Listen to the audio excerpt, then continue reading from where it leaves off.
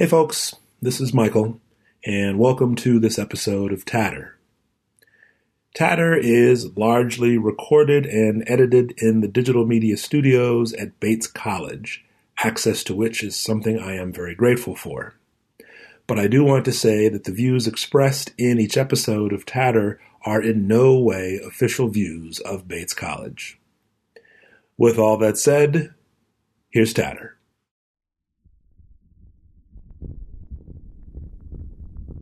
The most recent episode of Tatter featured a conversation with Sarah Pierce, a policy analyst who studies immigration, which has been a hot topic lately, given the controversy surrounding the Trump administration's policies toward asylum seekers entering the U.S. at our southern border, especially those from Central America. Given the importance of these issues, I'm dedicating a second episode to the topic.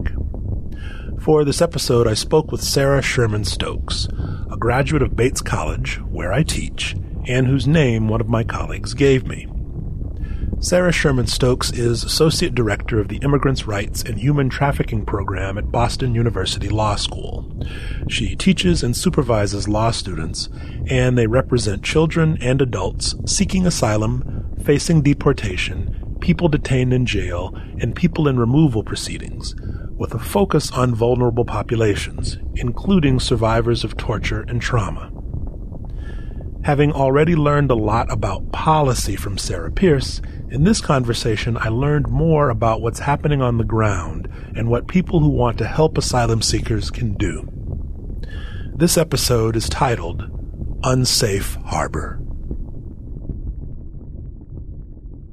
To give people some context, despite the president's claim that there was a, quote, horrible law requiring the separation of children from their adult family members once they had crossed the border, what's actually been going on is the administration's zero-tolerance policy that Attorney General Sessions announced on April 6, under which anyone crossing the border illegally is prosecuted, and because children can't be held in jails, they've been separated and turned over to the Office of Refugee Resettlement in the same way that unaccompanied minors who would arrive at the border would go into the ORR.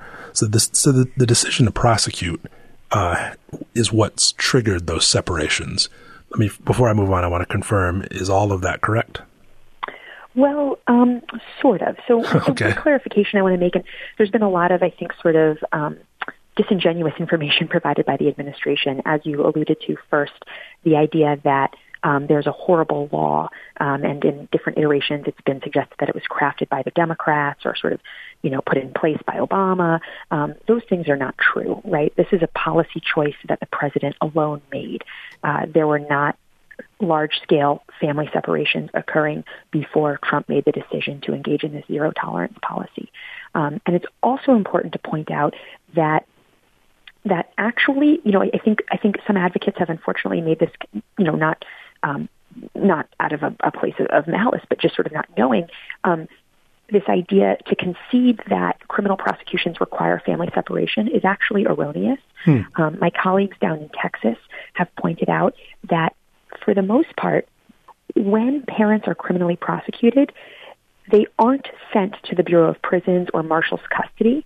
In fact, at least in Texas, parents are never sent to those facilities. They remain in CBP or Customs and Border Patrol facilities for several days while the criminal prosecution takes place, which is where their children can and also are being held. And in fact, those criminal prosecutions usually go very quickly because people just plead guilty and then they're taken back to CBP. But in the meantime, their children are removed and taken away by ORR, as you mentioned. So I just want to sort of clarify this erroneous presumption that parents have to be separated as a byproduct, as sort of a natural and logical byproduct of the criminal prosecution, which they do not.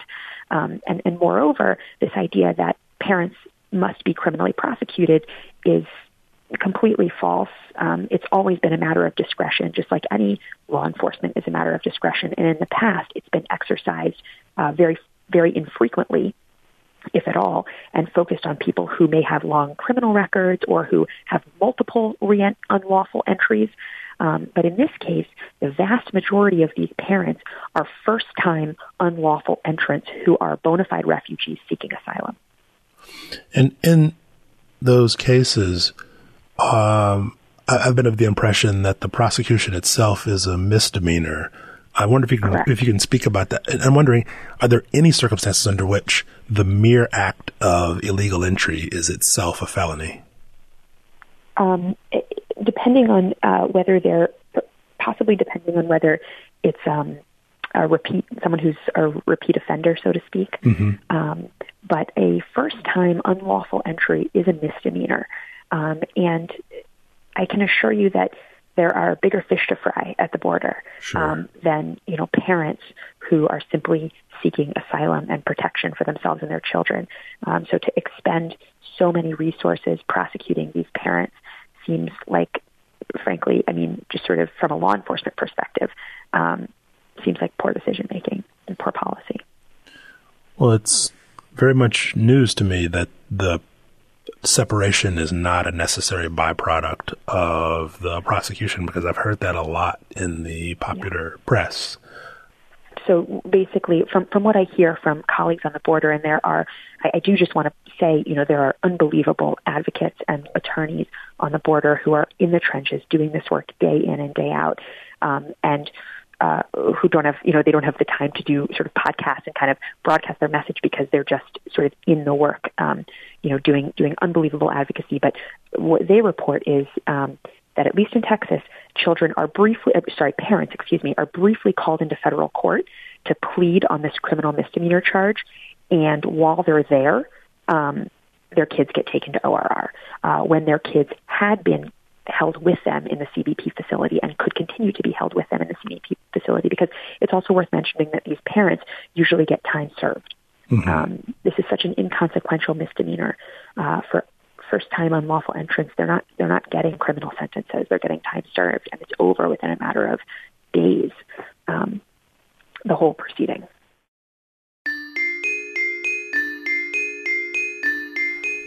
In an article I saw in the New York Times recently, it was reported that parents in these situations can plead to a misdemeanor charge of illegal entry, and they often do so and accept expedited removal in hopes of being reunited with their children. But the children, once they've been separated, are already on a separate legal track that takes longer. Is that correct, or do I have that wrong too? Yeah. So yeah. One thing I want to sort of clarify is another concern with how this process is playing out is that it truncates the full and fair proceeding that each asylum applicant is entitled to. That these asylum seekers are entitled to have their day in court. They're entitled to present their claims for relief before a judge and have a decision, an adjudication on the merits of that case.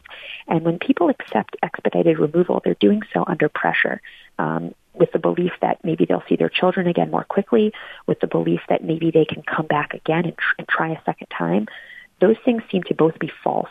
So people are set up really to be quickly returned to the persecution they've just fled, for fear of being in jail, for fear of being separated from their children, which I think is really insidious and a total affront to the due process rights that all people have in this country, regardless of your immigration status.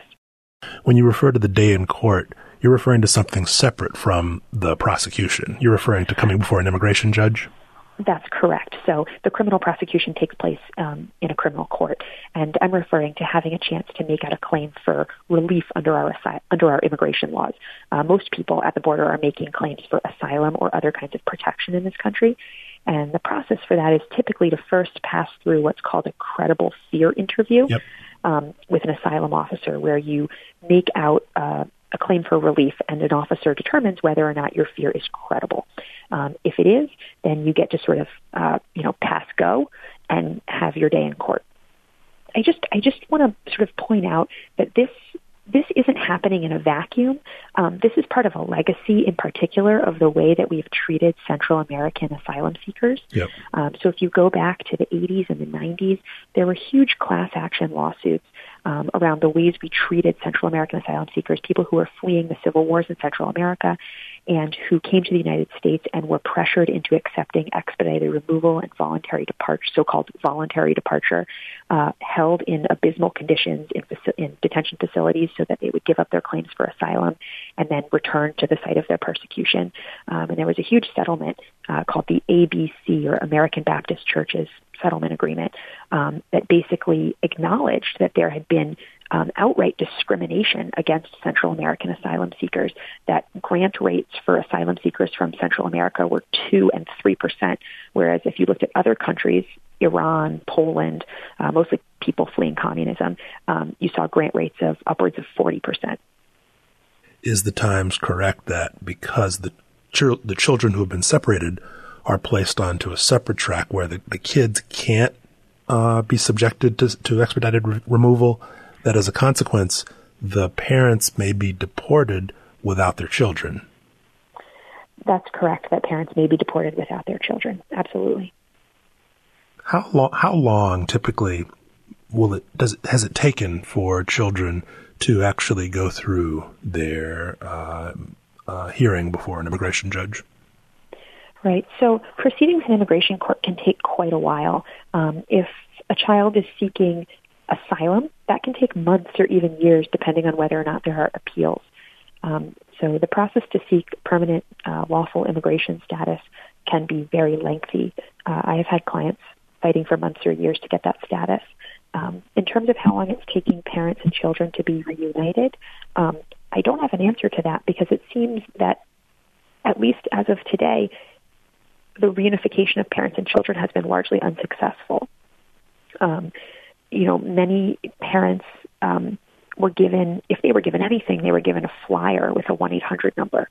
A colleague of mine said that when she called that number trying to help a client of hers find their child, she was told only, well, we know your child's in the United States, which is obviously a completely unsatisfactory answer.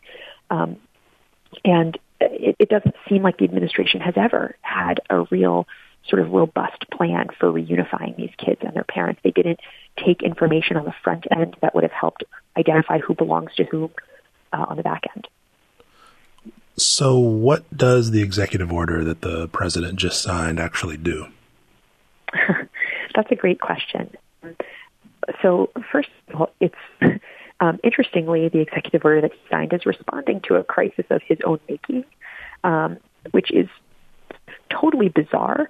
So you have, the separation of more than 2,300 children from their parents, which resulted obviously in, enormous public outrage, national and international outrage. Then you have the president blaming the Democrats. Then you have the president saying, the president's press secretary on Monday saying, Congress alone can fix this. We can't do anything. And then 2 days later, you have the president signing this executive order. Here I am, coming to the rescue of of the crisis of my own creation. I'm going to end family separation. But the thing is that the executive order doesn't actually end family separation. There's nothing in the executive order that forbids family separation from happening now or in the future. In fact, there's a carve-out that states if it's not in the best interest of the child to be with their parents, the child can be taken away. We don't know what that means.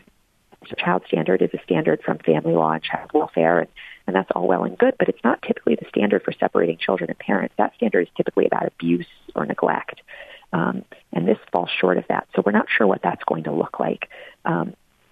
The order also calls on Congress to act, basically, and indeed, there's legislation working through Congress that would move to amend or do away with the Flores Agreement of 1997, which put a limit on how long children can be held in detention, because I believe that's the administration's ultimate goal, which is to create, or rather, is to normalize family detention and to make it a permanent fixture or feature even of our immigration system.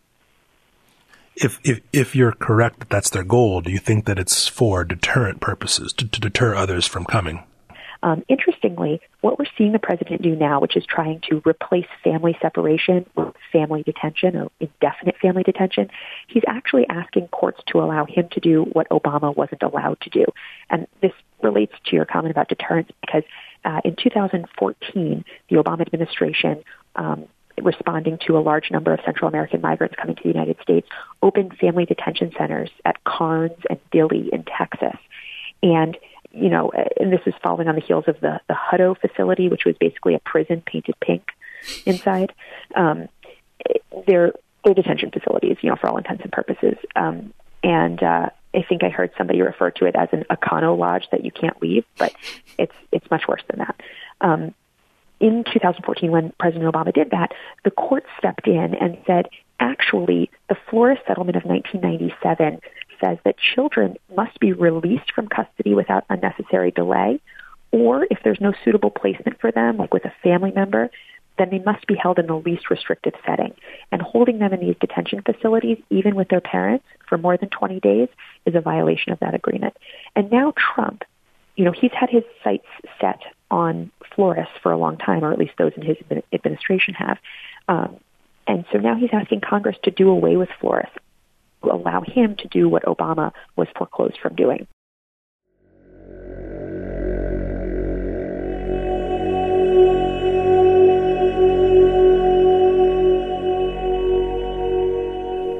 I often hear, or when I make the mistake of going onto Twitter, I see so-called conservatives saying something to the effect of, well, if the parents had just not come here, then they wouldn't be in this situation. And I think that such comments arise from the fact that the circumstances motivating parents to make this trek are nothing more than abstractions to a lot of us in the U.S. I wonder if you're in a position to offer any comments that might make some of the circumstances that motivate the journey more concrete for us. Absolutely. I'm happy to share a couple stories of my clients who have fled really devastating and protracted violence in their home countries, and who would not have made the trip but for that violence. They don't come here on a whim. They don't sort of wake up one day and decide, I'm going to make the treacherous journey to the United States. It's both dangerous and costly, but hey, why not? I think, Trump yesterday in a press conference said that walking through Mexico for a migrant was like walking through Central Park. I'm pretty sure none of my clients have ever been to Central Park, because they're, working 3 jobs and supporting their families. And I know that walking through Mexico was not like walking through Central Park for them. My clients faced assault, extortion, rape, all kinds of atrocities trying to get to the United States after having fled atrocities in their home countries. So, for example, I have clients, children, siblings, whose both of their parents were murdered by gang members in their home country. Their older sister then brought them to the United States when they started receiving personal threats and people coming to their door looking for them. I'm not sure what other choice she had. They tried to relocate within their home country, and the gangs found them. There was literally nothing else they could have done. One of my clients watched her mother die in front of her at a very young age. I'm not sure that any of us that have children, or even those of us that don't have children, could imagine doing anything less than escaping that kind of violence. I have a 2-year-old and a 4-year-old, and I, would walk through fire to protect them. And I'm sure many parents, regardless of sort of where they fall on the political spectrum, would agree with that. I have other clients I have a client who is a survivor of domestic violence, sort of very years of domestic violence at the hands of her partner and the father of her daughter. He was physically, sexually, and emotionally abusive. He abused her in front of their child. She fled for her life, quite literally. The authorities could not help her. When she went to the police told her, this is a private matter, this is a family matter, we won't get involved. She had no one to turn to. There was no legal protection in her country. She couldn't depend on the authorities to protect her. And so she had no choice but to flee to protect her life and the life of her child. Those are the kinds of literal life and death decisions that our clients are making on a daily basis. I could imagine that even if someone is moved by those stories, they still might argue that we in the U.S. simply don't have the capacity, the resources to accommodate the number of people seeking asylum who have fled El Salvador, Guatemala, the Honduras. Would you have a response to such a concern or even an objection? Yeah, I mean, I think, first of all, it opens up a bigger conversation about the way we allocate resources in this country. And also, I think it opens up a much larger conversation about what role we may have played in the creation of violence in Central America, which I know is maybe a conversation people aren't wanting to have, but I think it's extremely relevant. We were funding dictatorships and militaries and civil wars across Central America during the 80s and 90s, and we have since trained police there in paramilitary tactics. We have deported many people there who became gang members in the United States, in California, and then we sent them home. We exported MS-13 from the United States to El Salvador, and so our hands are not clean in this situation. And I think it's really important to think about what role we have played. And when you create the peril, you have a duty. There's a duty that arises out of that, at least, under tort law, which I know is a little abstract. But I also think, we can have a conversation about how we allocate the resources that we have, that perhaps we do have a moral and a legal obligation to provide safe harbor for people from other countries who are fleeing persecution and harm. We certainly do have obligations under U.S. law and under international law. We've signed on to treaties that obligate us to protect people who are bona fide refugees, as many, many of these people are. The UNHCR interviewed many of these families and found that over 2/3 of them met the definition of a refugee under international law. These are people who are entitled to protection. So, in part of your answer, unless I heard you incorrectly, you said that we exported MS-13? Well, so the history of MS-13, sort of in a snapshot, it was largely created in California on the West Coast. We had all these Central American young people dropped into, city neighborhoods in California. There were U.S. gangs there. They sort of had to, band together to protect themselves, and that's where Central American gangs were born. And then those people ended up in jail in California and on the West Coast, and then were deported as a result of being convicted of crimes here. And that's a highlights reel version of how MS-13 was created. So, shifting gears, I've seen you write about the workload that the immigration judges carry. I wonder if you could speak briefly about that, and in so doing, speak to the implications that workload has for the ability of non-citizens appearing before the judges to be treated fairly. Absolutely. So, as of right now, there are over 714,000 cases pending in immigration courts nationwide. So it's an unbelievably large backlog of cases for our immigration courts to handle. We also, at the same time, have directives from the Attorney General, from Sessions, basically telling immigration judges, you have a quota. Here's a number of cases you have to hit every year, and I want you moving more quickly, and I want you expediting cases, and I want you acting on cases as quickly as possible. There's an immigration judge who very famously said that immigration courts are basically judges, doing death penalty cases in traffic court. And I can't think of a more apt description. You're asking judges to make life or death decisions in courts that don't have a lot of resources, where there isn't a lot of time, where people don't have lawyers unless they can afford them, which many of them can't. And you're asking people to navigate this complex legal bureaucracy in a language they may not understand, in a system of laws that is incredibly sort of complex. And so I think all of us as advocates are very concerned about the pressure this is going to put on immigration judges to quickly adjudicate cases without, giving people a full and fair day in court, which is what they deserve and what they're entitled to under the law. And to be clear, when this judge referred to these as life or death decisions, I assume the implication is that if a judge gets it wrong and rejects a claim of asylum, that could effectively be a death sentence for that person? That's correct. I recall seeing a letter that Susan Collins, our senior senator here in Maine, reportedly sent out to constituents who had written to her with questions about the president's immigration policy. And at one point, Senator Collins, if this letter is indeed legitimate, my source for this letter is Topher Spiro at the Center for American Progress.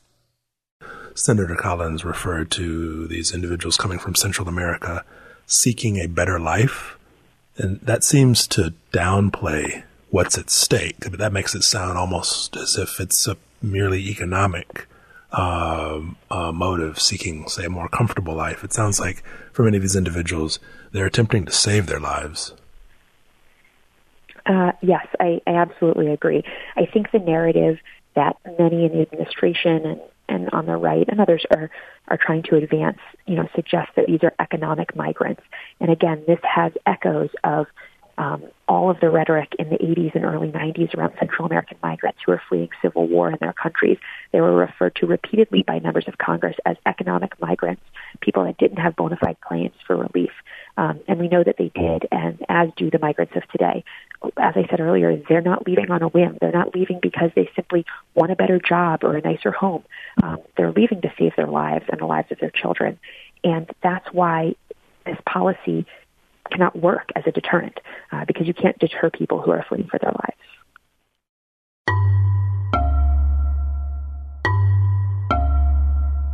I want to ask you to comment on another policy issue that's been raised by the administration, and in particular by Attorney General Sessions, who recently indicated that domestic violence should not be, in and of itself, sufficient grounds for a claim of asylum.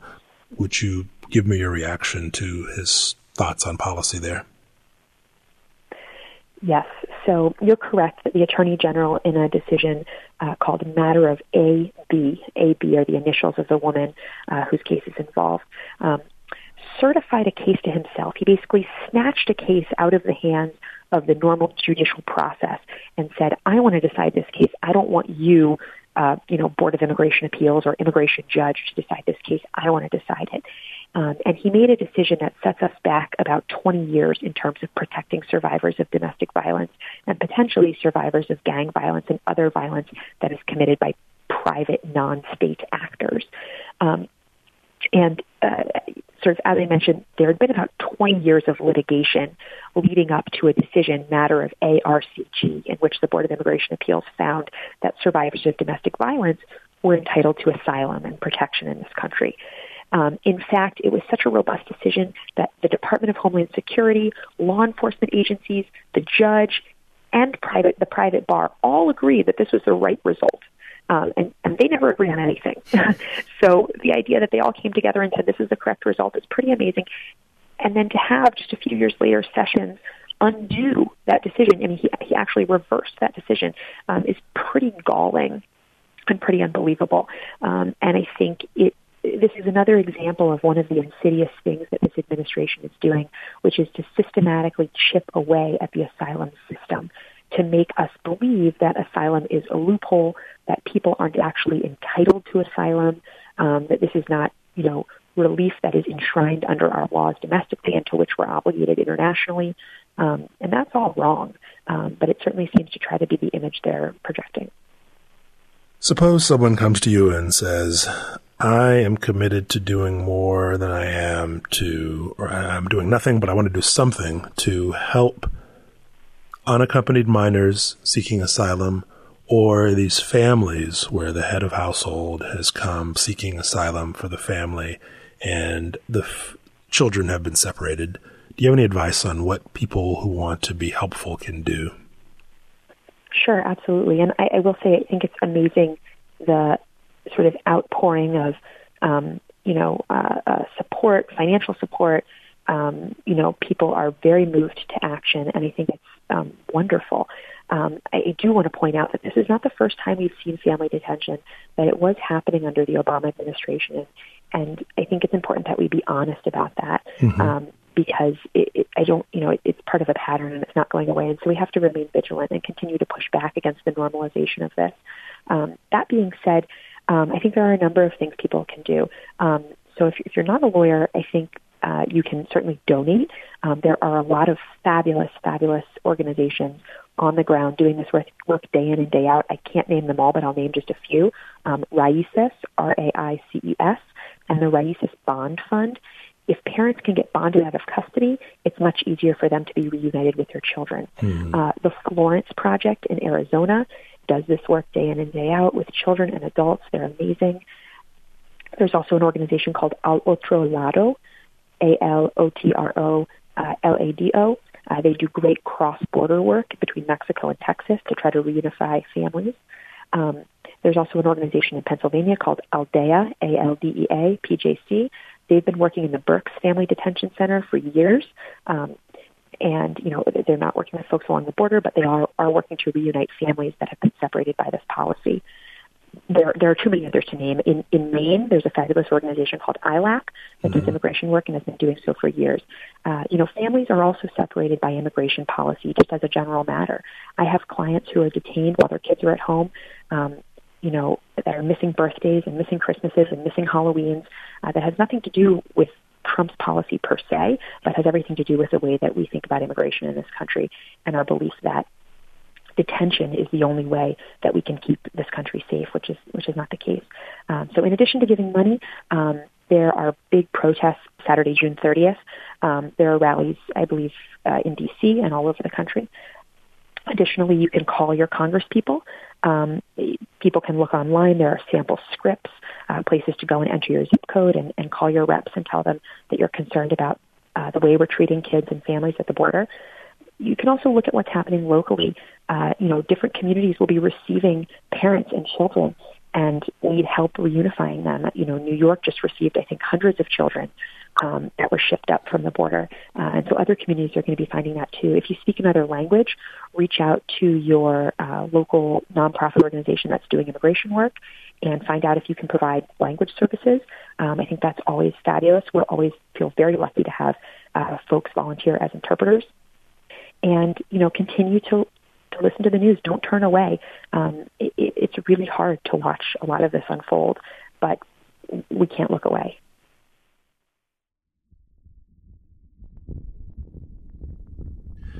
That's it for Tatter. I want to thank Sarah Sherman Stokes for taking the time to talk with me and for enlightening me, and I hope enlightening you as well. To see links to the organizations to which she referred at the end of the episode, as well as the link for the Immigrants' Rights and Human Trafficking Program at the Boston University School of Law, go to tatter.fireside.fm and find this episode, which again is titled Unsafe Harbor. If you use Twitter, please follow Tatter. The handle is @Tatter_rags. And if you listen to Tatter on iTunes, please give it a review, as the feedback is helpful to me and to other potential listeners. Finally, if you find Tatter engaging, and if you appreciate the time spent making the episodes, for example, I'm finishing this one at about 11 p.m. on a Friday night, then please visit the Patreon page for Tatter and sign up for a monthly pledge. The levels start at just $3 per month. Think of it as buying me a beer once a month, or at $3, maybe just buying me a really nice cup of coffee. Either way, I'd be grateful, and that beverage will come in handy when I'm working on a future episode.